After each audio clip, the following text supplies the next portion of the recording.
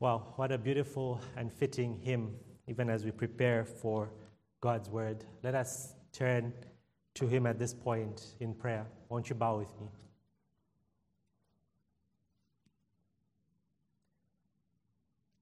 Our God and Father in heaven, we worship you and we adore you, for you are the great God of heaven and of earth. You created all things, and through you all things were made. We count it a joy and a privilege to come into your presence this morning, to be able to call you our Heavenly Father. Though you are the ruler of heaven and the whole universe, Lord, we can come into your presence and bring before you our various requests, big and small. And Lord, though you are such a great God, you care about our inmost being. You care about the finest details of our lives. Not only are you a great God, but you are a loving Father to your children, and you provide for us in a special way. We thank you for how day by day you remind us of your generous provision to us, and how you provide not only for us alone, but even for the wicked. You provide air and food and sunshine and shelter, all these good gifts to people who hate you. Oh, you are a good God, Lord, and you have chosen us to be a people set apart in this world. You've called us to live according to your word, and you have given us the Holy Spirit who lives in us, who convicts us of sin and leads us and guides us. And together you are building up your church, Lord, that you may get all the praise and all the glory and all the honor. And as such, Lord, we thank you for this local congregation that meets here at Grace Baptist. We thank you for the testimony of this church and how you have continued to bless the labors of the hands of the men who have labored in your ministry. How you've continued to build this church and add to its number. How many have come to know you through the years. And how even we can be in this building reflecting on how you have brought us here. We are reminded of your goodness and your faithfulness to your church, and how you are building up your kingdom and adding many to it. And this day, Lord, we think of all our brothers and sisters across the world who meet together to worship. Some have already done so, and others are yet to do so. Lord, we thank you for the unity that we enjoy, that though we are so different in many ways, yet we serve the same God. We thank you for the beauty of this unity, of being your people, and we pray that your church would continue to prosper wherever your gospel is preached, wherever the truth is proclaimed, and where you're worshipped in truth and in spirit. And we remember Brother Thomas this particular time, even as he is away in Malawi and he finishes up his trip and makes his way back. We thank you for how you have sustained him while he has been there, how you have used him to preach and to teach and strengthen those who are laboring in Malawi. We pray that his labors would bear much fruit, even more than he can imagine, that as these men return back to their churches, they would be convicted of the truths that they have heard at these conferences, that they would in turn go and teach their congregations, and this would continue to multiply. We pray for him as he returns back to America, that you would grant him safety as he flies back, that there would be no issues with the aircrafts or with the luggage or any of the other logistical details. May you return him to us, and may you grant him good health and grant him rest and strength as he recuperates after a busy time. We also rejoice with Katie and Jonah Croker. We thank you so much, Lord, for blessing them with a baby girl in the name of Hadley. We thank you so much, Lord, that you have added this beautiful young girl to their family, and that both her and Katie are safe and well after the birth. We pray that you would be with Jonah and Katie as they go through various changes in the days and weeks that lie ahead. We pray that your grace would be upon them, and that you would grant healing to Katie and recovery, and also continue to be with Hadley as she continues to grow and develop even in these early days where she's fragile. Lord, we pray that you would watch over her, help her to grow to be healthy and strong. Commit her into your hands, Lord, asking that you would be at work in her, that you would bring her to a saving knowledge of your Son, Jesus Christ, at a young and tender age, that she may hear your gospel preached, and that she may come to faith in Jesus Christ. We want to continue to lift up before you our government and those you have called to serve in positions of authority over this country. We pray that you would grant them wisdom. We pray that you'd grant them humility and a heart for your people.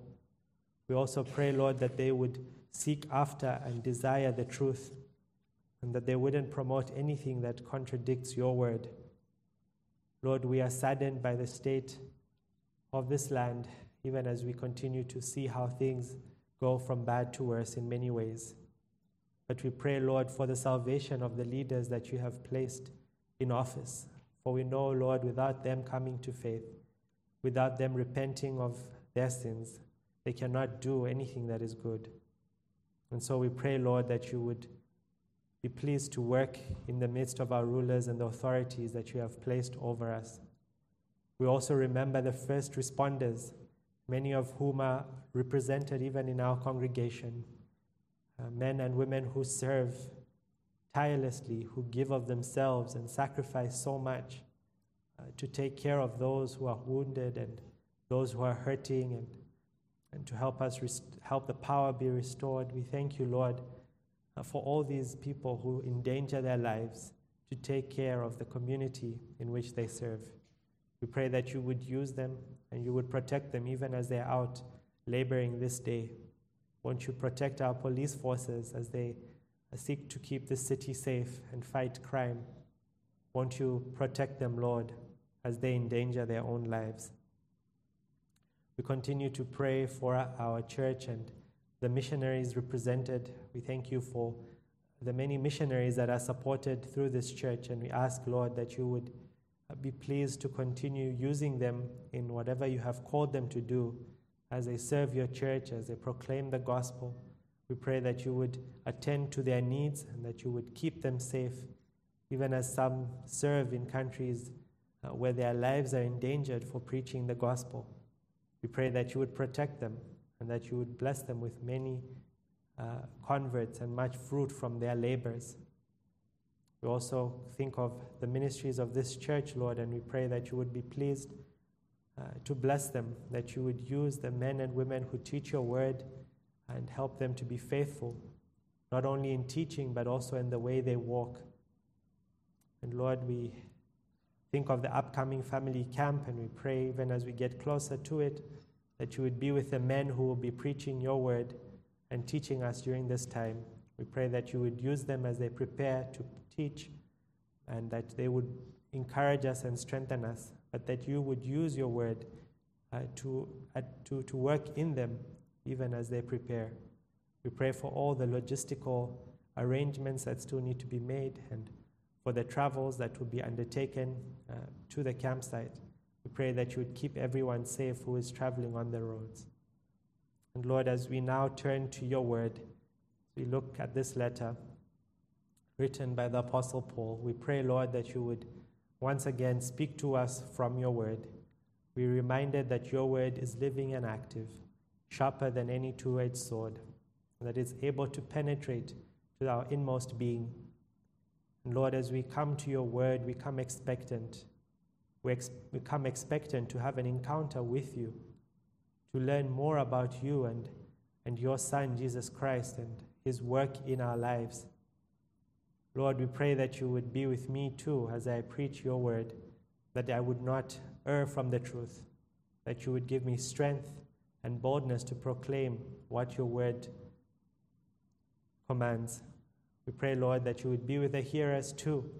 Grant them attentive minds and hearts to not only hear your word, but also to put into practice what your word teaches us. And we pray and ask all this in Jesus' name. Amen. This morning we will be in Philippians chapter 4, verses 10 to 23. And we'll be wrapping up this letter today as we look at the final remarks that the Apostle Paul gives us in these verses. And as we've been studying this letter together, we've heard the Apostle Paul express his thankfulness for the church in Philippi and for their support of his ministry, how they have given sacrificially and how they have supported his work, not only by being alongside him, but also by giving financially to his ministry.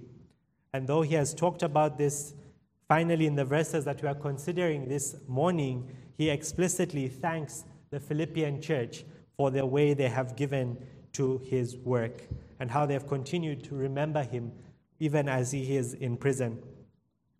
So we will read Philippians chapter 4, verses 10 to 23. Hear the word of the Lord. I rejoiced in the Lord greatly that now at length you have revived your concern for me.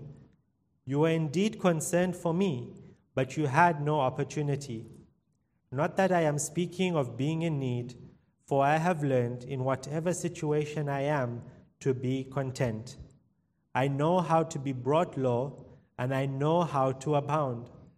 In any and every circumstance, I have learned the secret of facing plenty and hunger, abundance and need.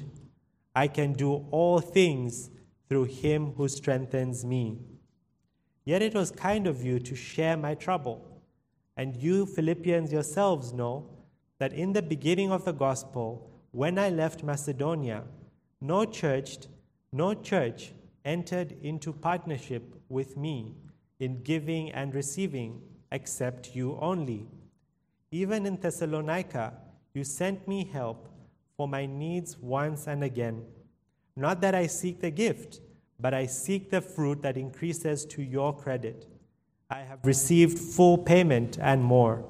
I am well supplied, having received from Epaphroditus the gifts you sent, a fragrant offering, a sacrifice acceptable and pleasing to God.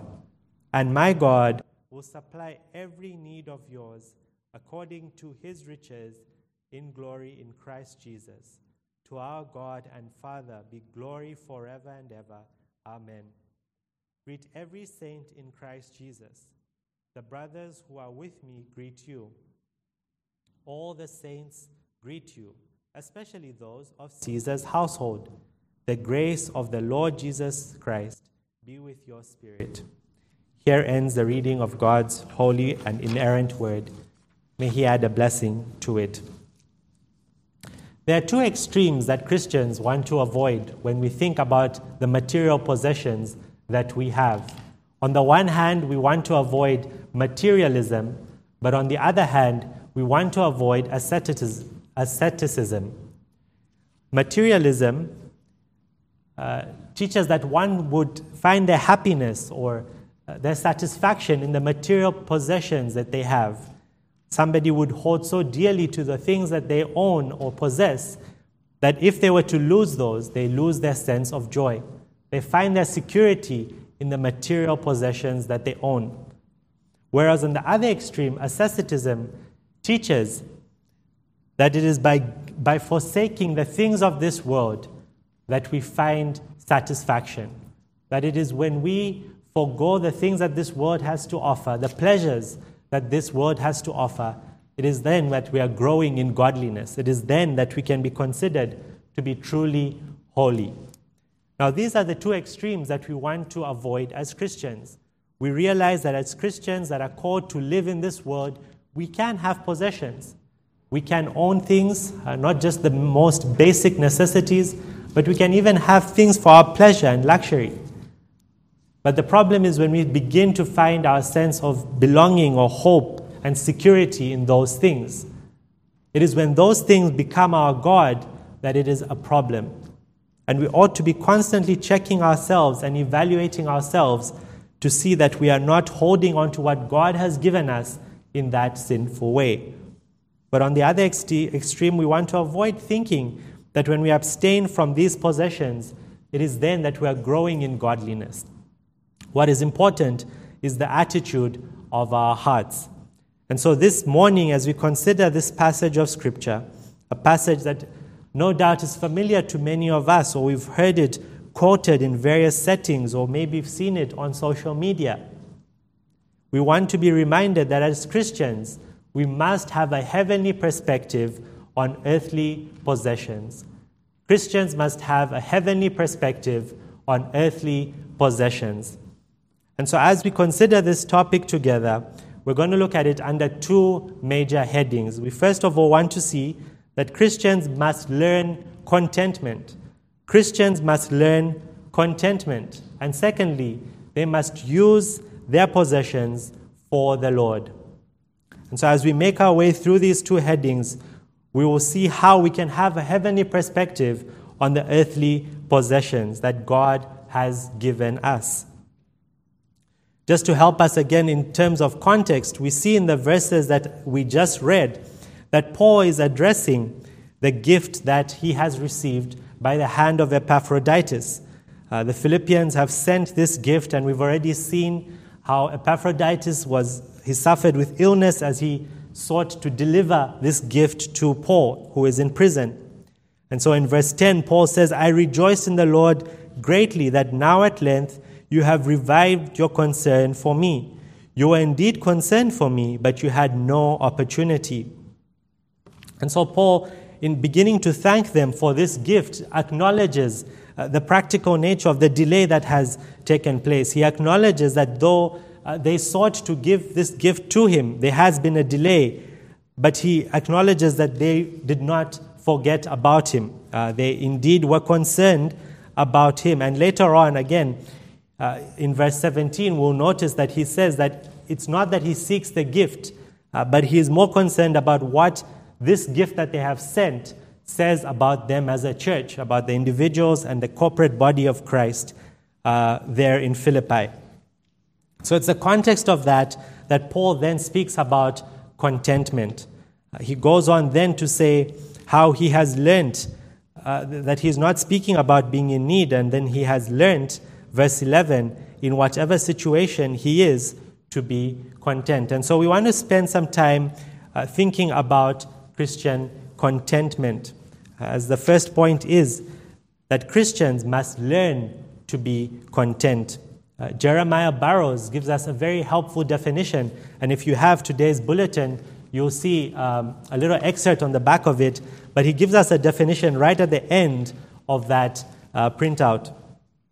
He says, "Christian contentment is that sweet, inward, quiet, gracious frame of spirit which freely submits to and delights in God's wise and fatherly disposal in every condition." Now, that is very loaded, and just to put it into perspective, Jeremiah Barrows is writing this book, The Rare Jewel of Christian Contentment, which consists of his sermons. He preaches, I believe it's about 12 or 13 sermons just on these two verses. And so you can think about how extensive this topic is, and we could spend a lot more time than today morning. But this is not going to turn into a series on contentment, but I do want you to take time to read this book. I would commend it to you. It's a very helpful reflection as we live in this world.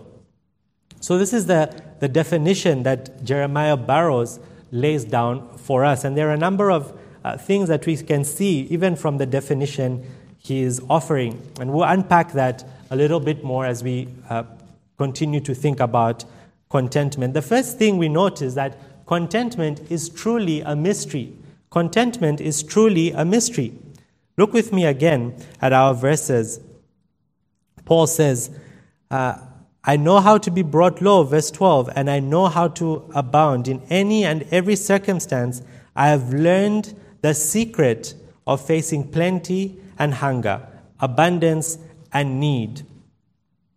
Here Paul talks about a secret or the mystery that he has learned. And if we think about it, if we've seen any Christians who have gone through very difficult circumstances in their lives, we can notice that it's truly counterintuitive when we look at the way they're reacting or responding to whatever situation that they are going through, which is difficult, where they feel like they have been afflicted.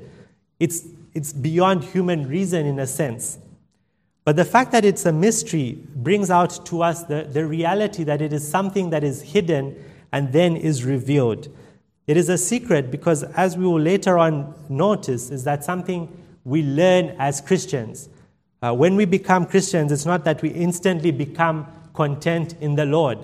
In fact, contentment is something that we will continue to wrestle with this side of eternity. It's not a final destination where we can say, I am now content. We go through seasons of life where we find ourselves to be content in the Lord, and then we drift away, and then we come back, and we are reminded through the various means of grace, by reading God's Word and so on, that we need to find our contentment in God alone. So it's truly a mystery because it goes against what this world teaches, but it's also something that we are to be learning as Christians. But before we continue to look at the aspect of learning, we must note that one of the greatest enemies to contentment is comparison. We struggle with contentment because we are so prone to looking to the left and the right, figuratively speaking. We compare our situation, our circumstances to others around us. And this comparison can take on all kinds of forms. It can start in a playground where a child is comparing his peanut butter and jelly sandwich with his friend's chicken sandwich. Or it can go to grandparents comparing how many grandchildren God has blessed them with.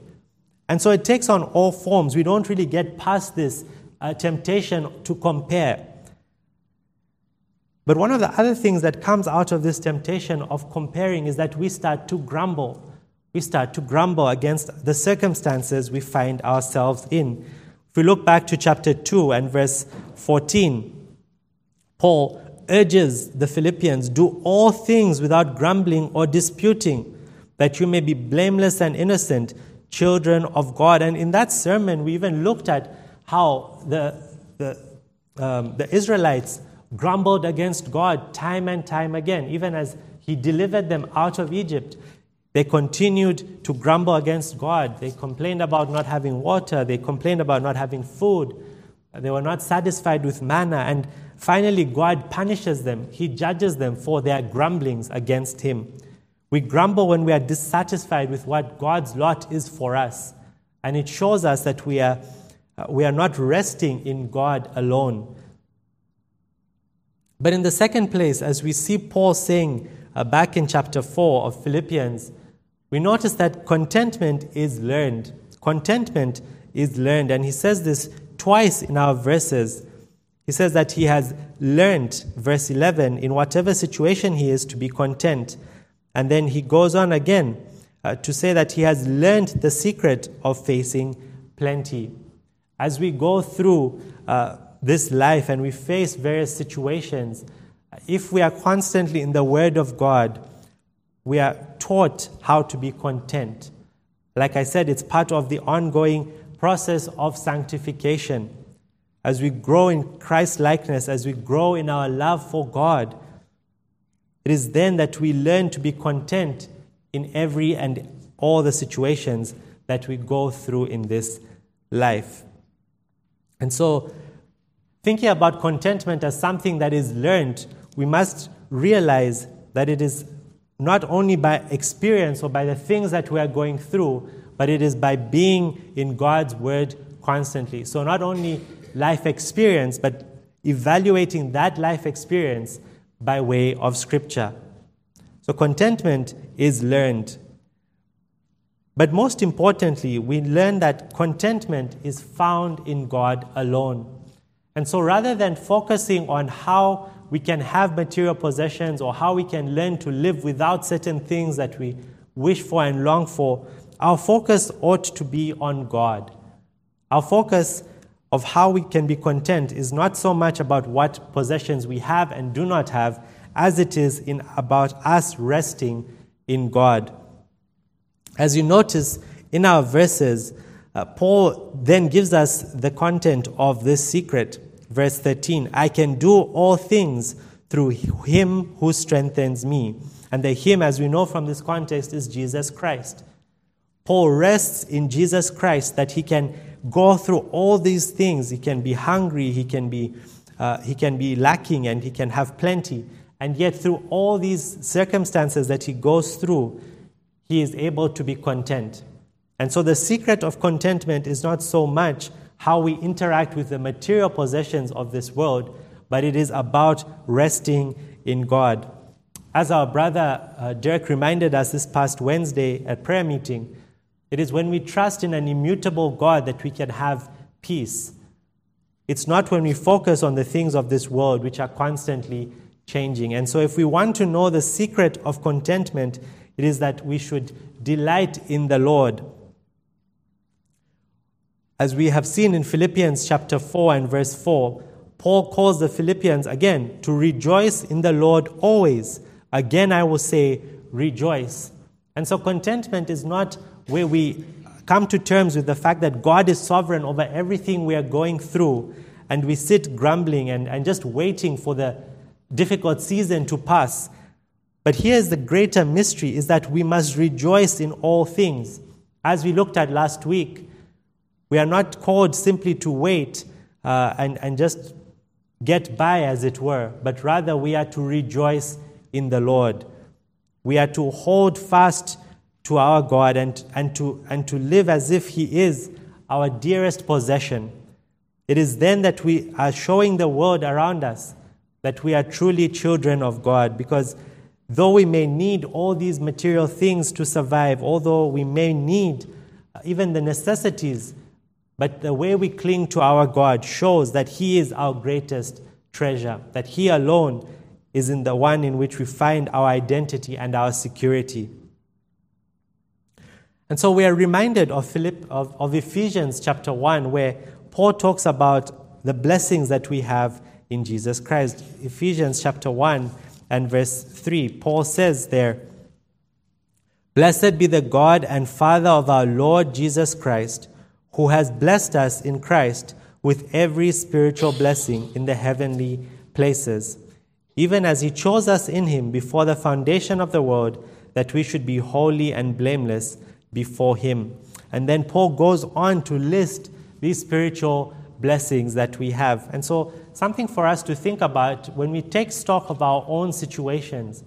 We tend to focus on what is going on around us. We look at, again, maybe our relationships. We may look at difficult financial situations or an illness that we are dealing with, and we wish, if only, and we evaluate our circumstances based off of the external.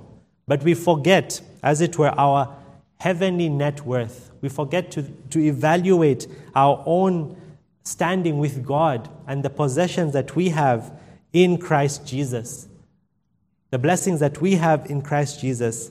And if we were to turn our eyes to Jesus, if we were to think about what we are in Christ and who we have in Jesus Christ, then we'd be that much less prone to be complaining about our external circumstances.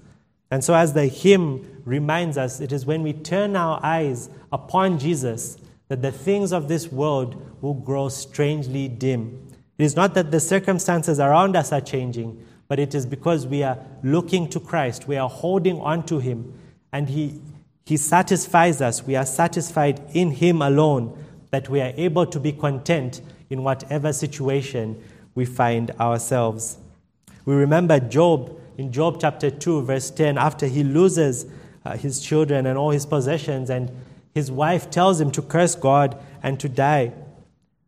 But Job remembers that should we only accept should we only accept good from God and not evil? He realizes that though he has been afflicted, though he has gone through all of this tragedy in his life, he remembers that all of it comes from the hand of God. And we see there in the end of verse 10, Job chapter 2, that even in this, Job did not sin against God. He remembers that God is sovereign even in that situation, and that he too sent those circumstances for his glory.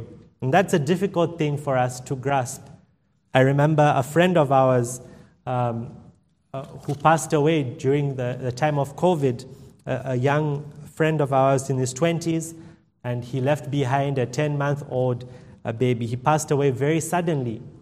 But I remember at the funeral service, his widow stood up and she read the eulogy. And she began with the words from the song. She said, "Whatever my God ordains is right. His holy will abideth. I will be still whatever he does, and follow where he guideth. He is my God, though dark my road. He holds me that I should not fall, and so to him I leave it all." Those words were powerful words from a woman who had lost her husband after a week of being sick. As she held her baby who was crying and did not understand what had just happened, she was able to testify that this too came from the Lord. That is the mystery of contentment. That no matter what Christians go through, it does not mean we can't rejoice. It doesn't mean that we can't express our sorrow. As Jesus himself wept when Lazarus died. We can go through the emotions, but through it all we must rest in God. We must remember that our God is sovereign, and regardless of what we are going through, he holds us in his hands, and that he sends all those afflictions our way for his glory. Because as we go through those things, we are sanctified. We are made more like Christ. And as we see at the end of our verses, all praise and all glory goes to God alone. And so this is a difficult thing. I don't know what you are going through today. I don't know what you've been through. I don't know all the details. But if you're a Christian, you do have that comfort. But here's the scary thing. If you are not a Christian, where will you place your hope? When you go through the tragedies of life, when you have nothing else to hold on to, what will you do? We can run to the things of this world which will give us temporary satisfaction, help us to forget for a moment. But tomorrow you have to wake up and face reality again. But it's only when we are in Christ that he gives us the strength, as Paul says in verse 13, to do all things. This is the mystery that we see in our verses. So having considered that Christians must firstly learn contentment, let us, in the second place, look at the fact that they must use their possessions for the Lord. They must use their possessions for the Lord. As Paul continues to thank them in verse 14, he says, "It was kind of you to share my trouble. And you Philippians yourselves know that in the beginning of the gospel, when I left Macedonia, no church entered into partnership with me in giving and receiving, except you only. Even in Thessalonica, you sent me help for my needs once and again." We see that this church, the church in Philippi, did not just send them this one-off gift that Paul is thanking them for via the hand of Epaphroditus. This church was one that was committed to partnering with Paul. And not only did they labor with him in the gospel, but time and time again, as we see, they supported Paul's ministry. And so as Paul is thanking them, he remembers that he is grateful. And you notice that in this expression of his gratitude, he wants to be balanced. He does not want the Philippians to think for a moment that he is not grateful. He has just come from basically saying, I am content in whatever I go through. And so that could be read wrongly to think that Paul actually didn't need this gift. But that is not the case. Paul is indebted to the church in Philippi. He expresses his thankfulness and gratitude to them. And yet all the while, Paul is very spiritually minded about this gift, as we'll see in our verses.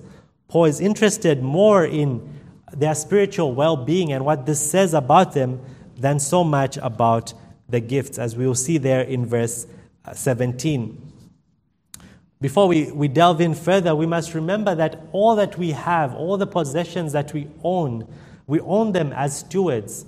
We own them as stewards, that though God has given us a house which might be on our title, or a car whose title deeds are in our name, all of those things ultimately belong to God.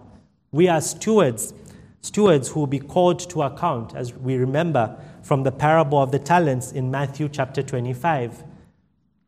All that God has given us, He will require an accounting for us on that final day. And so to those to whom much has been given, much will be required. The Lord blesses different people with different gifts, not only materially, but also spiritually. But we are not to sit on those talents. We are not to sit on the gifts that God gives us, but we are to use them for the furtherance of the gospel.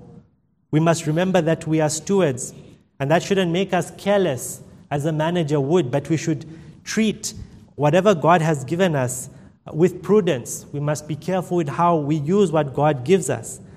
But we must also be sacrificial in the way we treat our possessions. And so, again, Psalm 50 verses 10 to 12 remind us that the Lord owns the cattle on 1,000 hills. All that we have belongs to God, and He is in need of nothing. The fact that He allows us to give sacrificially is His grace unto us, because the Lord does not need us to fulfill His purposes. And yet He invites us to come into the fold and to be involved in this ministry. And so, coming back to Philippians, we've seen that this church was one that had partnered with Paul, and they had continued to labor alongside him faithfully.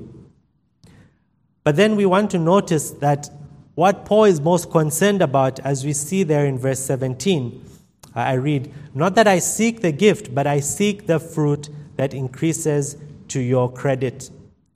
As I have already alluded to this point, Paul's concern is what this gift that he has received by way of Epaphroditus says about the church in Philippi. No doubt they are giving sacrificially.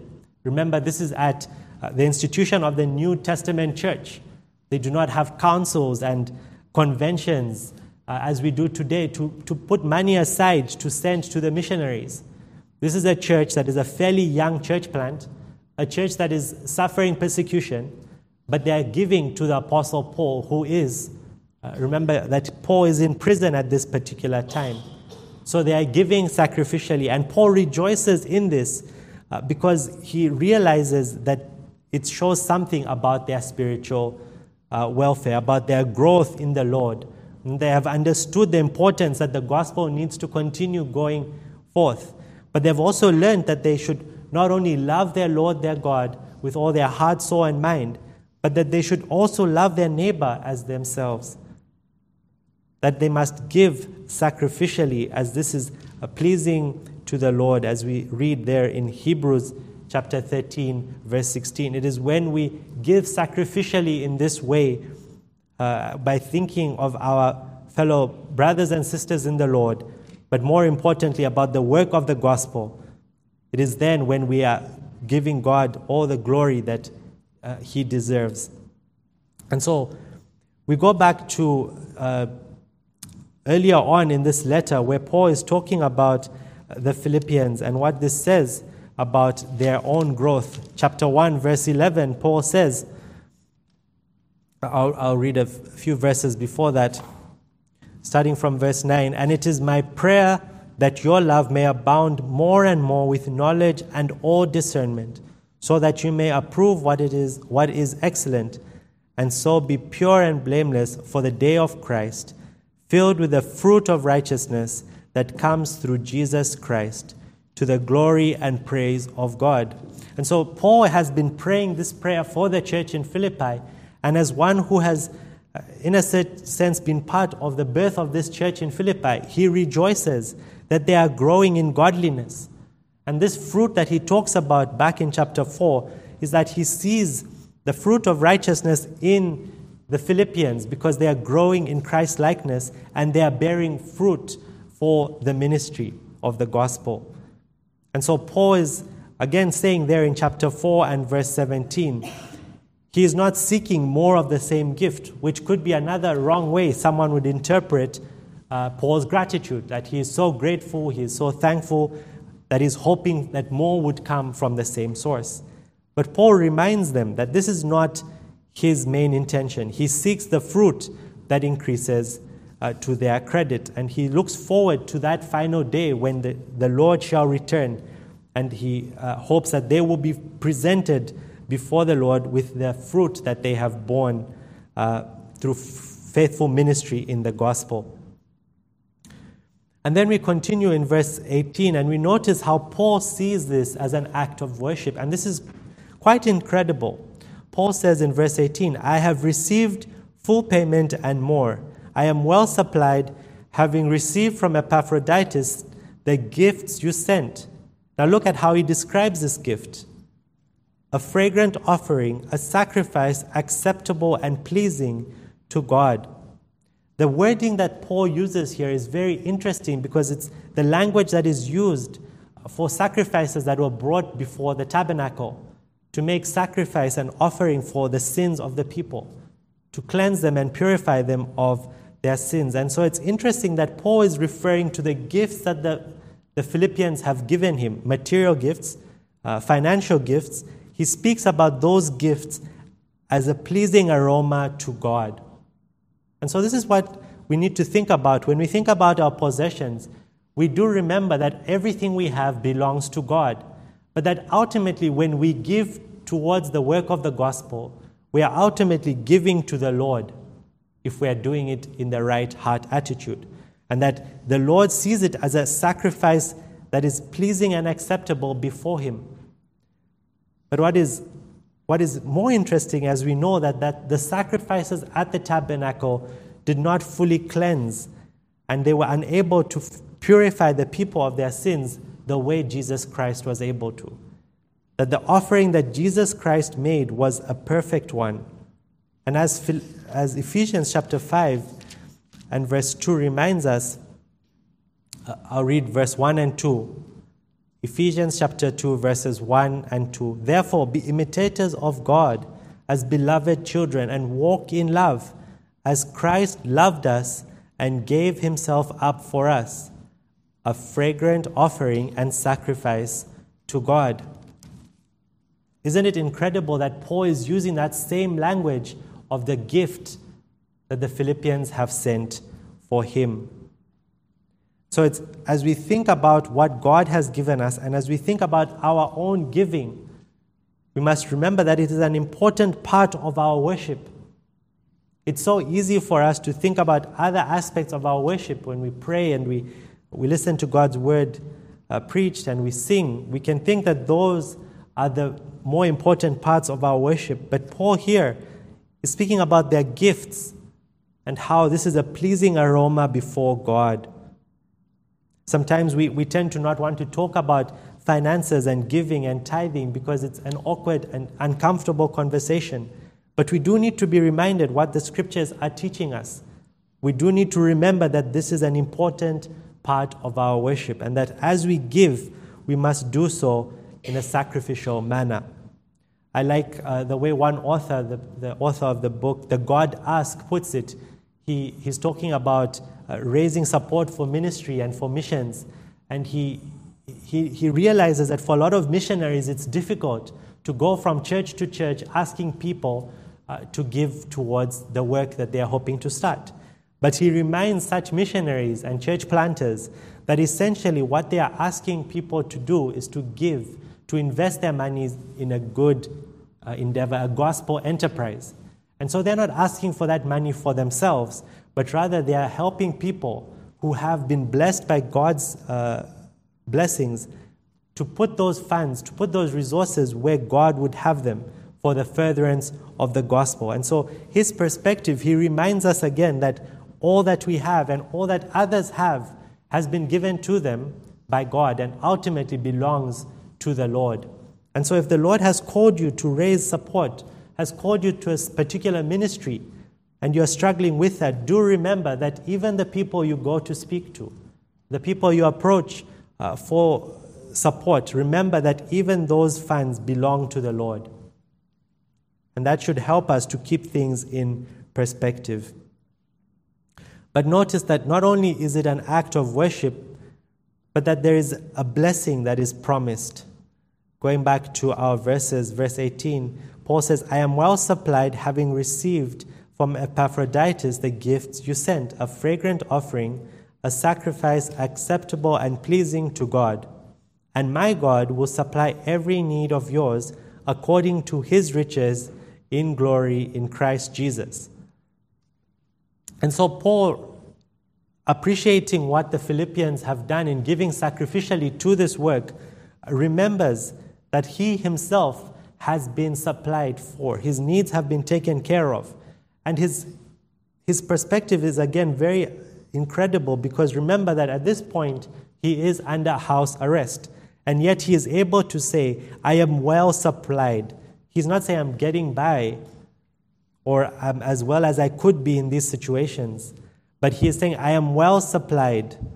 I have received full payment for what I have labored for the work I have done for the ministry. And so it is based on what his own testimony of how God is taking care of him there while he's on house arrest, that he says to the Philippians, my God will supply every need of yours. And so this is not to promote us to think about what like the health and wealth gospel teaches, that if you plant a seed, the Lord will multiply it and so on. But it is true that the scriptures teach us that when we give sacrificially of what the Lord has blessed us, he does take care of our needs. And that is biblical.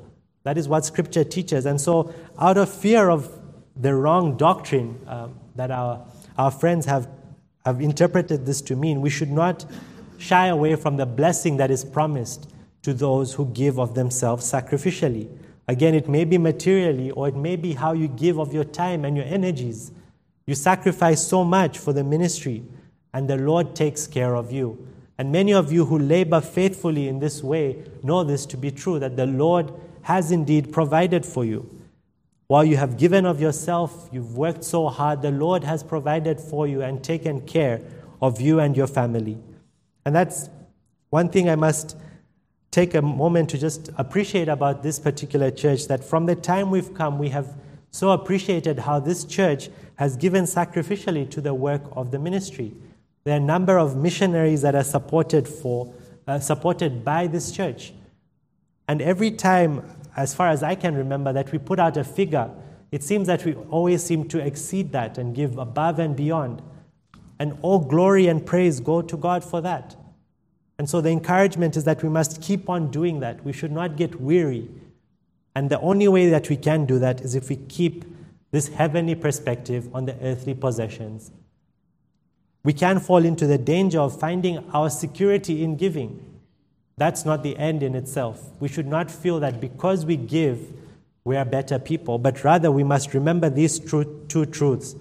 We must learn to be content, and we must remember that we must use our possessions for the Lord. And it is while we do that, we can keep on laboring and doing the good that we have been doing as a church. And may we continue to exceed and go above and beyond what we have already done in the past. Because as we see here in verse 20, as we do this, as we are a gospel-centered church that is giving and receiving, it is then that God gets all the glory. Verse 20, to our God and Father be glory forever and ever. Amen. And so as Paul winds up this letter, as he gets to the end of it, and he thinks about this partnership and how they have served him, and he has continued to talk about this, he rejoices because ultimately all the glory goes to God. The glory goes to God that the Philippians are giving sacrificially. The glory goes to God that Paul has been taken care of. And the glory goes to God because Paul is content in the Lord, that though his external circumstances change, he trusts in God alone, and he clings to his heavenly inheritance that he has in Jesus Christ. And so as we come to the end of this letter, and as we come to the end of this message this morning, it's for a moment for us to think about how we view our own possessions, how we view our possessions. Do we have a heavenly perspective on the possessions that God has given us? Or are we holding on to them too dearly? Have they become an idol for us? And oftentimes the Lord teaches us this by taking some of those idols away, that we may again cling to God. Because remember, our God is a jealous God, and that He will not share His glory with any other. And so if there is any idolatry in us, He will cleanse us of that through His sanctifying work in our lives. God gets all the glory when Christians living in this world are able to have all these possessions and live in this world and yet be distinctly different. As again, we learned this morning, we are a chosen generation. We are a royal priesthood. We have been called out of this world to be different. And so may the Lord help us in this regard. Let us take a moment to just reflect on the message, and then I'll pray for us.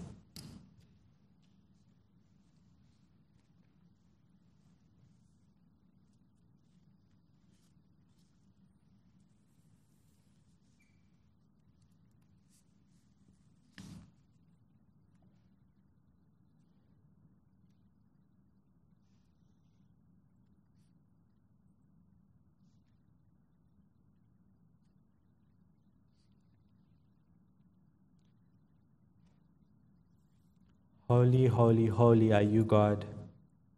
We worship you and we adore you,